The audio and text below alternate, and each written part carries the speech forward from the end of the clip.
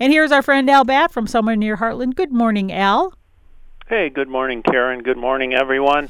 I've subscribed to the New Yorker since I was like 17. It's one of my favorite magazines, and I renewed it here in September probably. And about every day I get something. Reinstate your expired subscription, and I've been getting 2 issues for since September now. So I don't know what's going on. I appreciate I give it to somebody else, but I emailed them a couple of times, and the things you get in email, I don't think anybody ever sees those when you email them back. So I always, being a frugal farm kid, I always think, hey, you shouldn't be sending me 2 issues every month, and I can only read one of them. So that's my only concern of the day, I guess, really. Well, so, then, Al, should I be concerned too? Because all of a sudden, KMSU, we get the free press in our mailbox. Now all of a sudden I started getting the Wall Street Journal, and we didn't order it, so now I'm getting the Free Press and the Wall Street Journal. So well, cool. See, so maybe it's like the companies are going, hey, let's just give out some extra papers.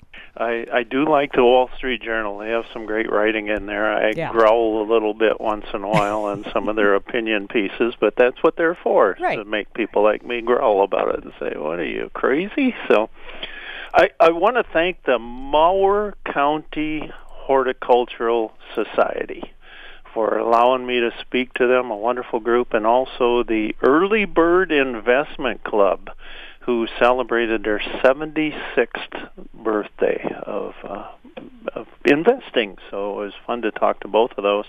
Boy, the yard here, there is a lot of scurrying going on. It must be the squirrel series here because they're just everywhere. And chickadees, oh my goodness, they were so busy in that endless pursuit of food this morning, and I just thought, boy, birds make my life a little tweeter. The first fall, I got a couple emails from folks saying, when did you first see a dark-eyed junco in your yard?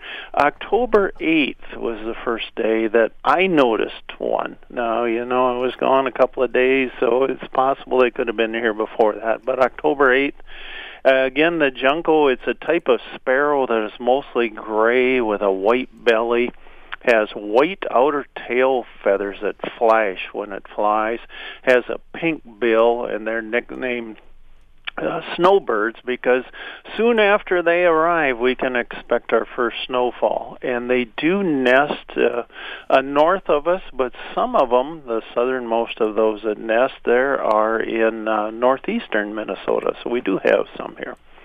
And it's fun. The other day, I was trying to find somebody who would put up with me for 15 minutes in a city, because I had a little time between things. And it's funny how you think about people where all of a sudden something just flashes in your brain and you say, boy, I haven't thought about him for a long time. I thought about Rudy Hansen of Albert Lee. He was a butter maker, he was a teacher, he was a lawyer, and he was a state senator. So he went from butter maker to state senator, and some might say, well, more of an advancement would have been the other way, but he was a good guy. He was a voracious reader, and I never saw him without a book. He loved watching the birds and the squirrels, and he died in 2002, I want to say. He was 99 years old, I know, when he passed away, but he was still reading books and watching birds, and for some reason that just kind of made me feel good remembering Rudy.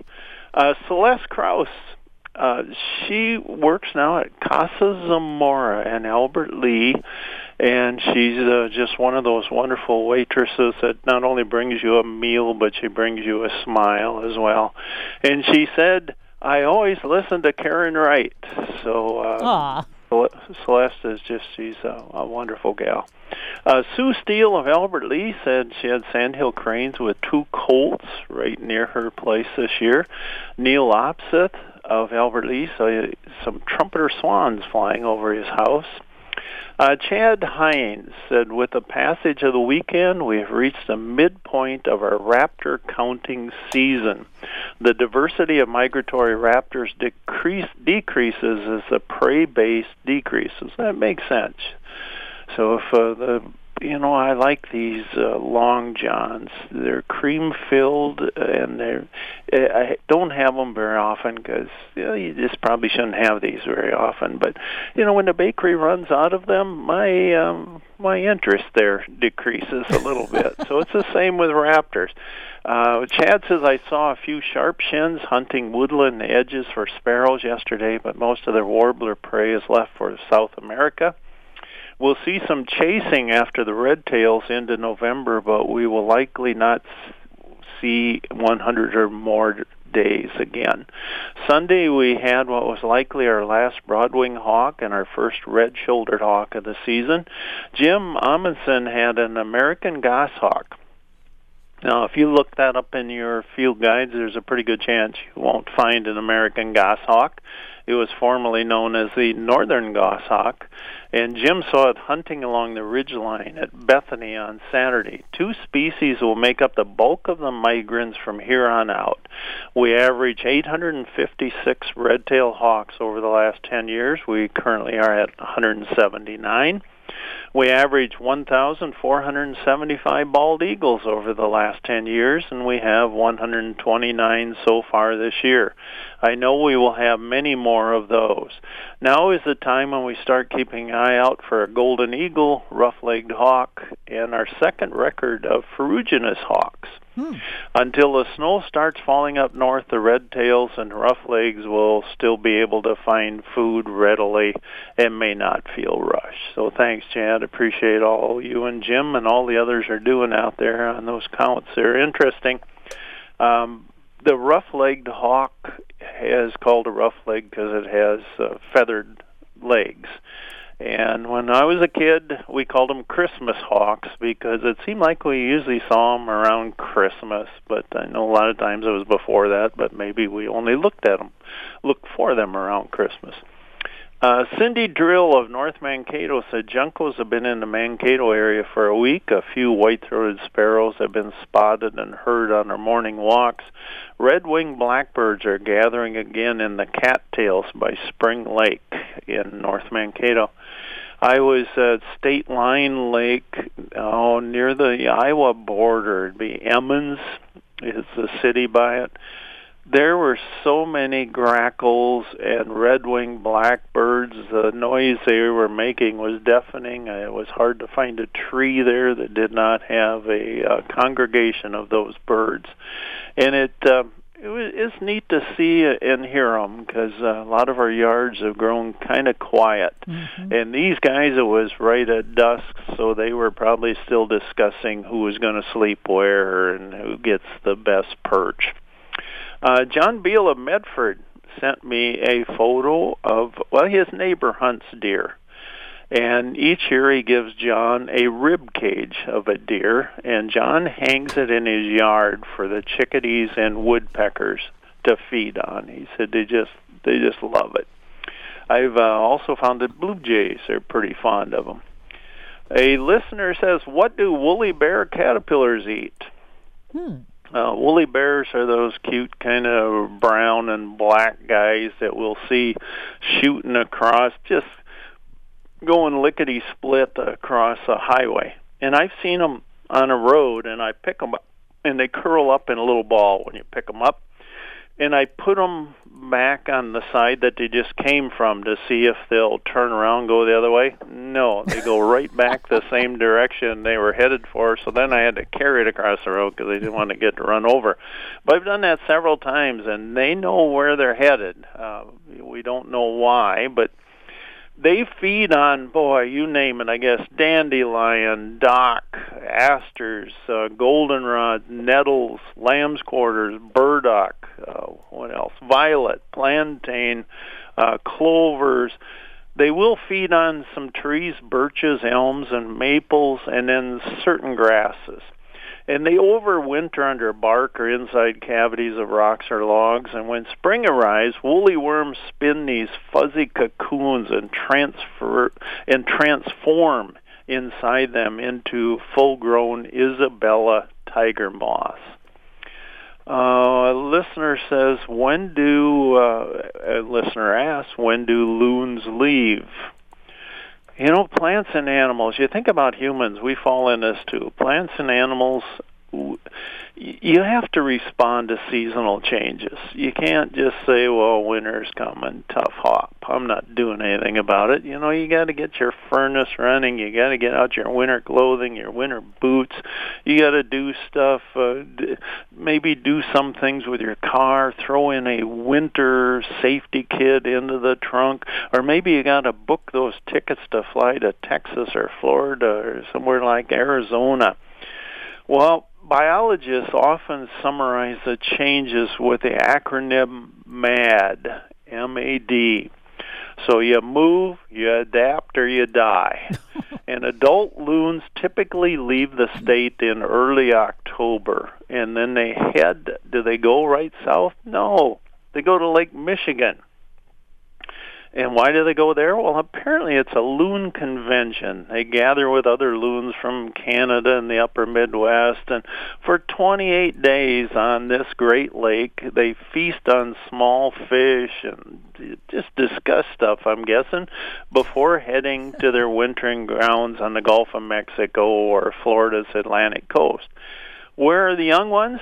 They're still back here. The young ones of this year, they're here yet. They stay longer. Why? Because they practice the Minnesota goodbye. You all know how that is. It's just hard for Minnesotans to say goodbye. We always have, oh yeah, and one last thing, and please tell Aunt Ruth I love her, that sort of thing. And it's amazing because nobody teaches these young loons how to fly. Nobody, that mom and dad aren't there and say, no, here's how you do it. Now watch me this time. No, I suppose they watch their parents, but nobody really teaches them how to fly. Yet they fly straight for southern Florida in November. So they leave in November, the adults in October. The young ones do not go to Lake Michigan, at least in any numbers, before they head south. So they get out of here because they got to get out. November, can be kind of a tough time for flying, whether you're flying in a little plane or as a bird. What state has the most deer? I was talking to the person that asked me that was having an argument with a brother-in-law, because that's what brother-in-laws are for. That's why we have them, to argue with, because, I'm a brother-in-law, and we're all dunderheads, so that's what it's all about. What state, these two were saying, one said Wisconsin has the most deer of any state in the United States. They have the most deer, and we're talking white-tailed deer here. And the other one says, no, I think Minnesota has passed them. And then they looked at me, and that's when people ask you a question, you think there's no way I'm going to win this argument, because no matter what I say, they'll both think, oh, what an idiot he is. But Texas has an estimated white-tailed deer population exceeding 3 million wild deer. And if we threw captive deer included in there, Texas has more than 5 million deer. That's right, they have 2 million captive deer. Wow. So they have 5 million. They are or 3 million. Let's not give them the captive deer. 3 million wild deer. So they're number one. And then other states are, Michigan has 1.7 million, Alabama 1.7 million, Mississippi 1.7 million, Missouri 1.4, and then Wisconsin 1.3. Pennsylvania has 1.3, North Carolina 1.3, and then there are 4 states with around 1 million. Minnesota, I see sometimes the estimates say, well, we have 950,000 or something, but we can be up around 1 million. And also Arkansas, Georgia, and Kentucky have 1 million. I would have thought we would have been higher. Just for some reason, I thought we had a lot more deer than... but Texas I can see because they're really big. So, if Texas was the size of Minnesota, I wonder if they would be similar. Yeah, Texas just has so much of everything, it seems. And every kind of animal there is, somebody has determined they're going to raise them down there. So we were down there one year, and is it an oryx? It's like a huge antelope, and saw one running around, and I thought, that's just not normal seeing that here, but it had escaped from a game farm. Deer, again, folks, I think you all know this, they're crepuscular, so just be real watchful for them at the shoulders of the day. And they're pretty well behaved sometimes now, because you see the doe with last year's fawn. They're kind of waiting by the side of the road. They're looking both ways. But, before too long, they'll be in rut and everything and chasing each other around, and then they no longer stop and look both ways and say, is it safe to cross? They'll just be running across. And also, a little bit when the combines are out in the field chasing them around, not intentionally, they're just out in cornfields and stuff, so that will kick them out on the road and make them less likely to pay attention to what they're doing there. And boy, this is very important this time of year to put down those phones, and it is at all times of year, but maybe especially so now, because deer aren't talking on phones, but they are distracted runners as they run across the road. So please be careful. We need all of you. A text from a listener said, why do some owls have ear tufts like great horned owls? Yeah, it's pretty cool. We see them around here. Great horned owls and screech owls have the tufts. I think there's around 225 owl species. I think I'm fairly close on that. And about in the world, and 50 probably have feathered ear tufts, and they're called plumicorns.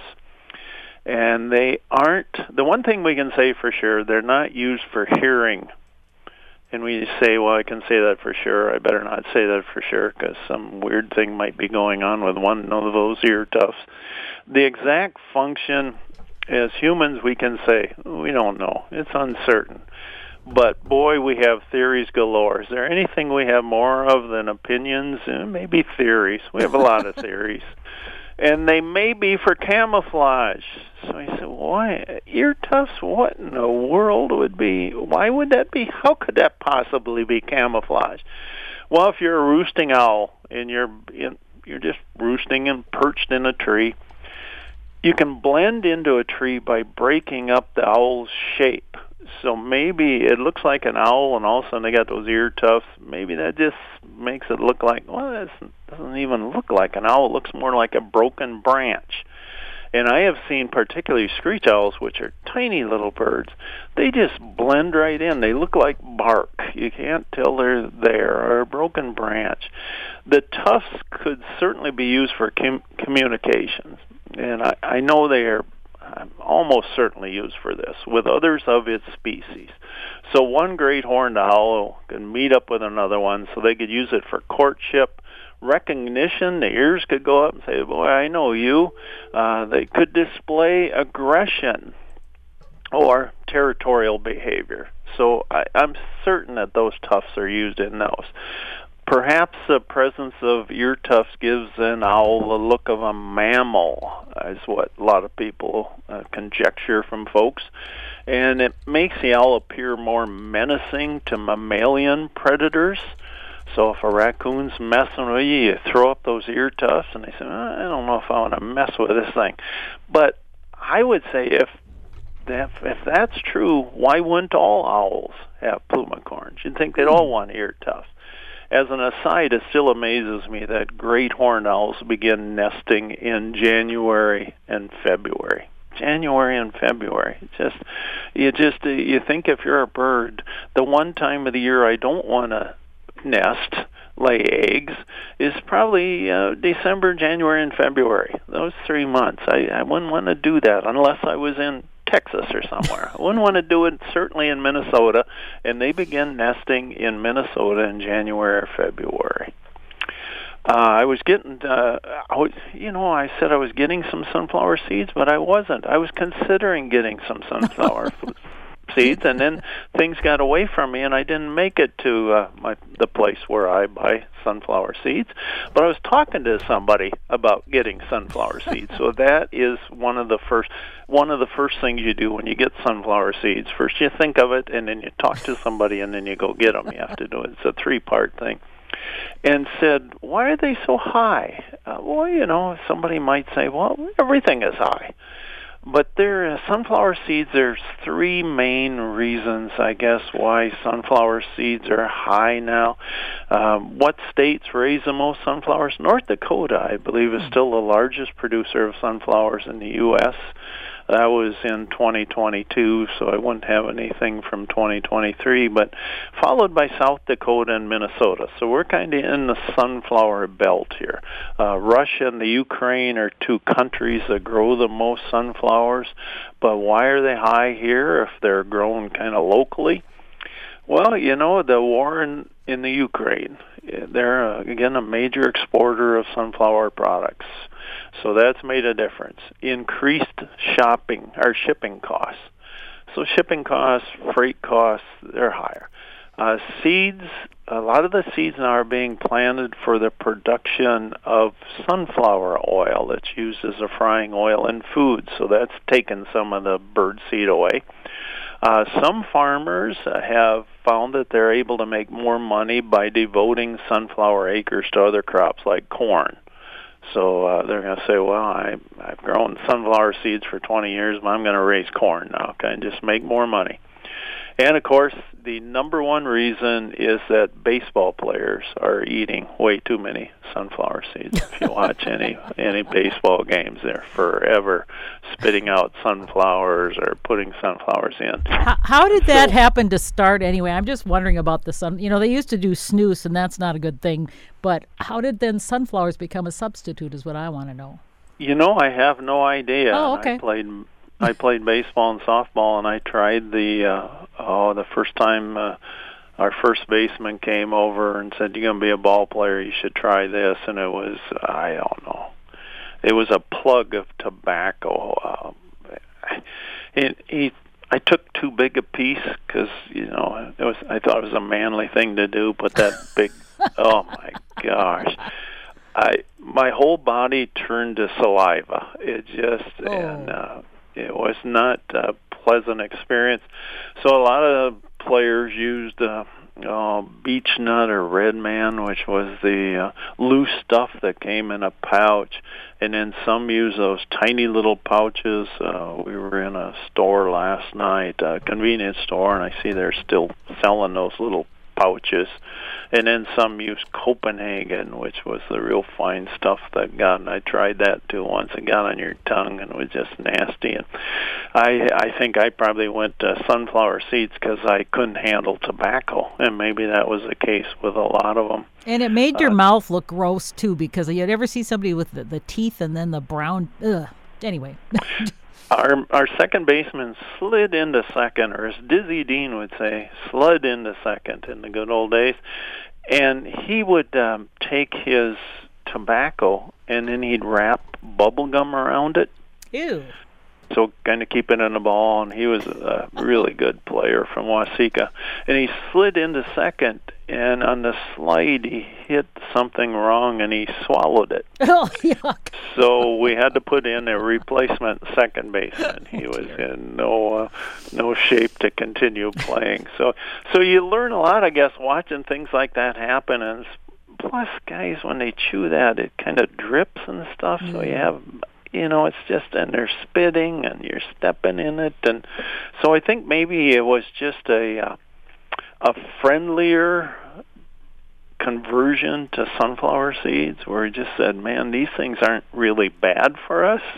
And you still have to step in these huge piles of the hulls of them, but it's a friendlier and not such a messy thing. So I would guess that would be the reason, but boy, I don't know for sure. Yeah. But it's working for those sunflower companies, whoever came up with that idea, because man, they use them. And I have even seen some football players using them. I don't know that they use them during the game, but while they're when the defense goes in and the offense comes out, I've seen a few of them put some in there. And why wouldn't they? I guess you just want to make sure you spit them out before you got hit, and I'd swallow those too. So, but sunflower seeds are good. Yeah. I don't. The salt, I like them salty. I don't like plain ones, honestly. I like the salty ones. So it's probably the salt. Yeah, I would guess. Yeah, that's probably a great point in that why we use them over tobacco, because people love love salt. You know, when I was looking at these things, they had a big sign, these little pouches. And I looked at the price of cigarettes they had up there per pack. I guess I'd never really seen the prices. Marlboros were, I think, $10.93 a pack. Ouch. I thought, you know, thank the Lord I never got the hang of it. I sure tried, because it was part of growing up, is you needed to smoke cigarettes and drink coffee and just look cool doing it. And I just never liked them. And, oh, man, I looked at that and said, I'm really glad I never got the hang of it. Well, you know, I just... Do you know what our dad said to discourage us from doing that? He says, if you want to smoke, you smoke right in front of me. He says, because this is what he did as a kid. They took some dried pine needles and they wrapped toilet paper around it and they tried to smoke it. And he said, that cured me. Oh, gosh. Yeah. And then for alcohol to cure us of wanting to drink alcohol, because they didn't drink and stuff, we were in the barn and we had a Harvester high moisture corn silo, and so it had, really good corn, and the corn smelled really good, but sometimes it would fall on the floor and it would get started to ferment and stuff. And he says, if you want to do alcohol, he says, you eat some of this corn down here, because you look up fermented and it means spoiled and rotten, and that's exactly what it is, spoiled and fermented grains. And so that pretty much cleared me of wanting to drink or smoke. So that's work from my dad. Dads have a lot of great advice. The lady told me the other day that her father had told her it's a lot cheaper to fill up a half a tank of gas than an empty tank. So, she shouldn't. If she ran out of gas, it'd be pretty expensive. So, hey, thanks everybody for sitting on the front porch with Karen and me. As I mentioned, I went to this Early Bird Investment Club and spoke to them at their 76th anniversary. And I thought about, they talked about financial advisors and all these kind of things. And I thought, man, my boyhood financial advisors were any enterprise selling baseball cards. I'd earn a little moolah walking beans for the neighbors, and despite my father's suggestion that I put it in the bank, I invested it. For a nickel, I could buy a pack of 6, as I recollect, Topps baseball cards with a stick of lousy bubble gum included. And I'd rush out of the store to find the nearest steps or curb to sit on, and I'd begin opening the wax paper covering the cards. There was a TV commercial. I bet everybody remembers it, for Heinz Ketchup. It featured the Anticipation song by Carly Simon. Yeah. No ketchup could come close to the anticipation of discovering the identity of the player cards hidden inside that wax paper. Part of that ad had said, it's a slow good. That's what I hoped for from the pack. But first, I'd offered a wish and a prayer that the cards wouldn't be a catcher named Hobie Landreth, a pitcher named Turk Lown, or another pitcher named Don Mossy. It wasn't because they were poor players. It was because I got their cards every time. Instead of getting a Mickey Mantle or a Sandy Koufax, I'd get another Don Mossy. I believed I'd cornered the market on Don Mossy cards. What happened to all those duplicates? Some became pawns in a game of card flipping. From a standing position, the first player took a card and with a flip of the wrist, let it drop to the floor where it landed heads, the picture, or tails, statistics. If both cards were heads or tails, player number 2 won both cards. If they didn't match, the cards went to player number 1. Doubles were made for clipping with clothespins to the spokes of a bicycle to make an engine sound. It sounded more like a roulette wheel, but still it was pretty cool. And Don Mossy became one of my prime spokesmen. So maybe he was my financial advisor. Thanks, everybody, for listening. Al, before you go, I sent you an email of a cover of a magazine that Ms. Lona sent to me saying, ask Al, what is this animal on this cover? And it looks like it's a National Geographic Kids magazine, and it looks sort of like a squirrel and a groundhog and I don't know what it is. So did you get that? And then if you know what that is. I did. What is that? I don't know. Oh. Well, see you stumped I out. can't see the ears very well because it has a special offer, see inside for details over the top part. It almost looks like a little marsupial of some kind, but whether it is or not, I don't know. I'm probably way off. So I'm sorry, Lona. I know the other one on there's an elephant. Got that down. And then Jeff in Janesville says, tell Al, Jeff in Janesville saw a doe and last year a fawn standing in the ditch next to Maple River just as you're getting into Good Thunder, and it was just at twilight, but being a Minnesotan, I started watching for them, especially this time of year. And when we get closer to deer hunting season, you really need to watch these ditches and the sides of the road. True. And you're a good man, Jeff. And finally, Jennifer, our friend Jennifer says, hello, ma'am. Please ask the bird guy about migrators. If there was food and water available, could anything migrating bird survive here all winter? Thank you, Jennifer. Yeah, they sure could. And we do see on occasion, there was a Baltimore Oriole that spent the winter in Le Sueur maybe 2 years ago. Every so often we'll see, well, of course, robins. We see a lot of them every winter. Bluebirds sometimes will stay here.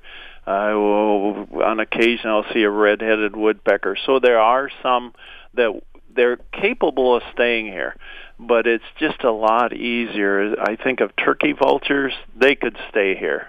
They could take the cold and everything, but it'd be hard for them to get food out from frozen carcasses because their bills and their talons, their feet just aren't strong enough. So, Jennifer, you bet. A lot of them could stay here. Some maybe will stay a little longer if the weather's nicer. In the fall, they're not in such a big hurry to get out of here. So again, if they have food, they can take a lot of weather. All right. Thanks, Al. It's always great to chat with you. We'll talk to you next week. All right. Bye-bye. Bye-bye.